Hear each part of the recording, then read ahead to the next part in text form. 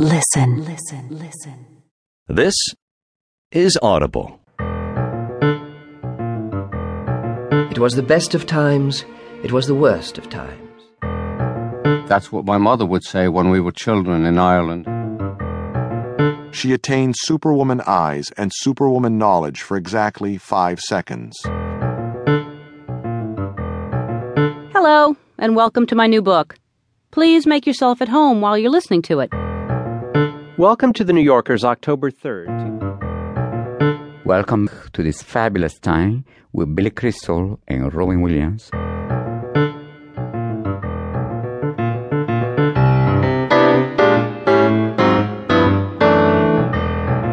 To be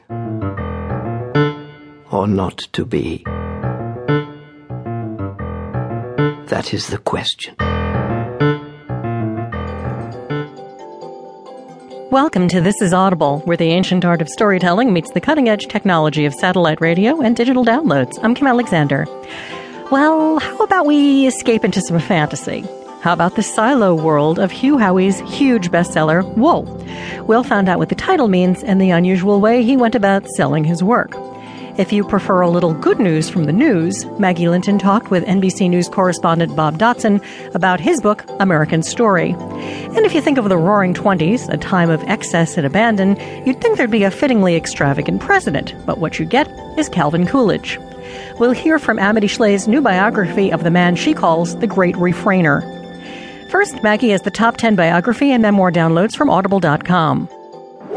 This 2 is 1 2 3 Audible, the Count Download. 3 2 1. Thanks, Kim. You're listening to This is Audible on SiriusXM Book Radio or via digital download from Audible.com. I'm Maggie Linton. It's time for the countdown of the top 10 biographies and memoirs available for download from Audible.com. Julia and David, two 16-year-old siblings, one white and an adopted black brother, began their life in Indiana with a distant, overly religious mother and violent father. Their journey to a reform school in the Dominican Republic is told with candor, humor, and often heartbreaking reality. In 10th, Jesus Land, a memoir by Julia Shiras. A woman who has kept us laughing for decades shares the highs and lows of her life and career.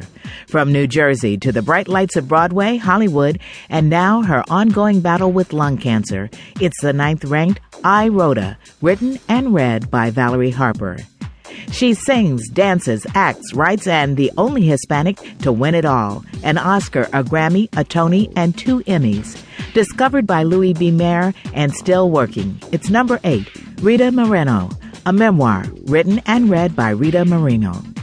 It's been 50 years since the death of a man who gave us the Narnia series. You'll learn how this Oxford professor taught English by day and wrote for children at night. In 7th, C.S. Lewis, A Life, Eccentric Genius, Reluctant Prophet by Alistair E. McGrath. Greed, family betrayal, and mind-boggling mismanagement led to the ultimate fall of one of the Internet's most creative endeavors. Find out how with the 6th-ranked All the Rave, The Rise and Fall of Sean Fanning's Napster by Joseph Min.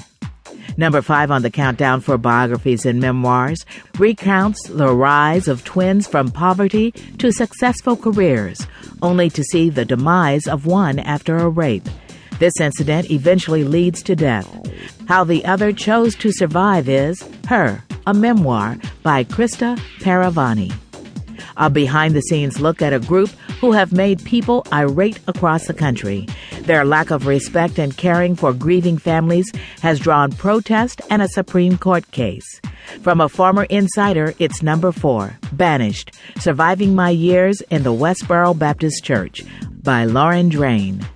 Another religious group, often labeled a cult, is dissected by a former member and niece of one of its leaders.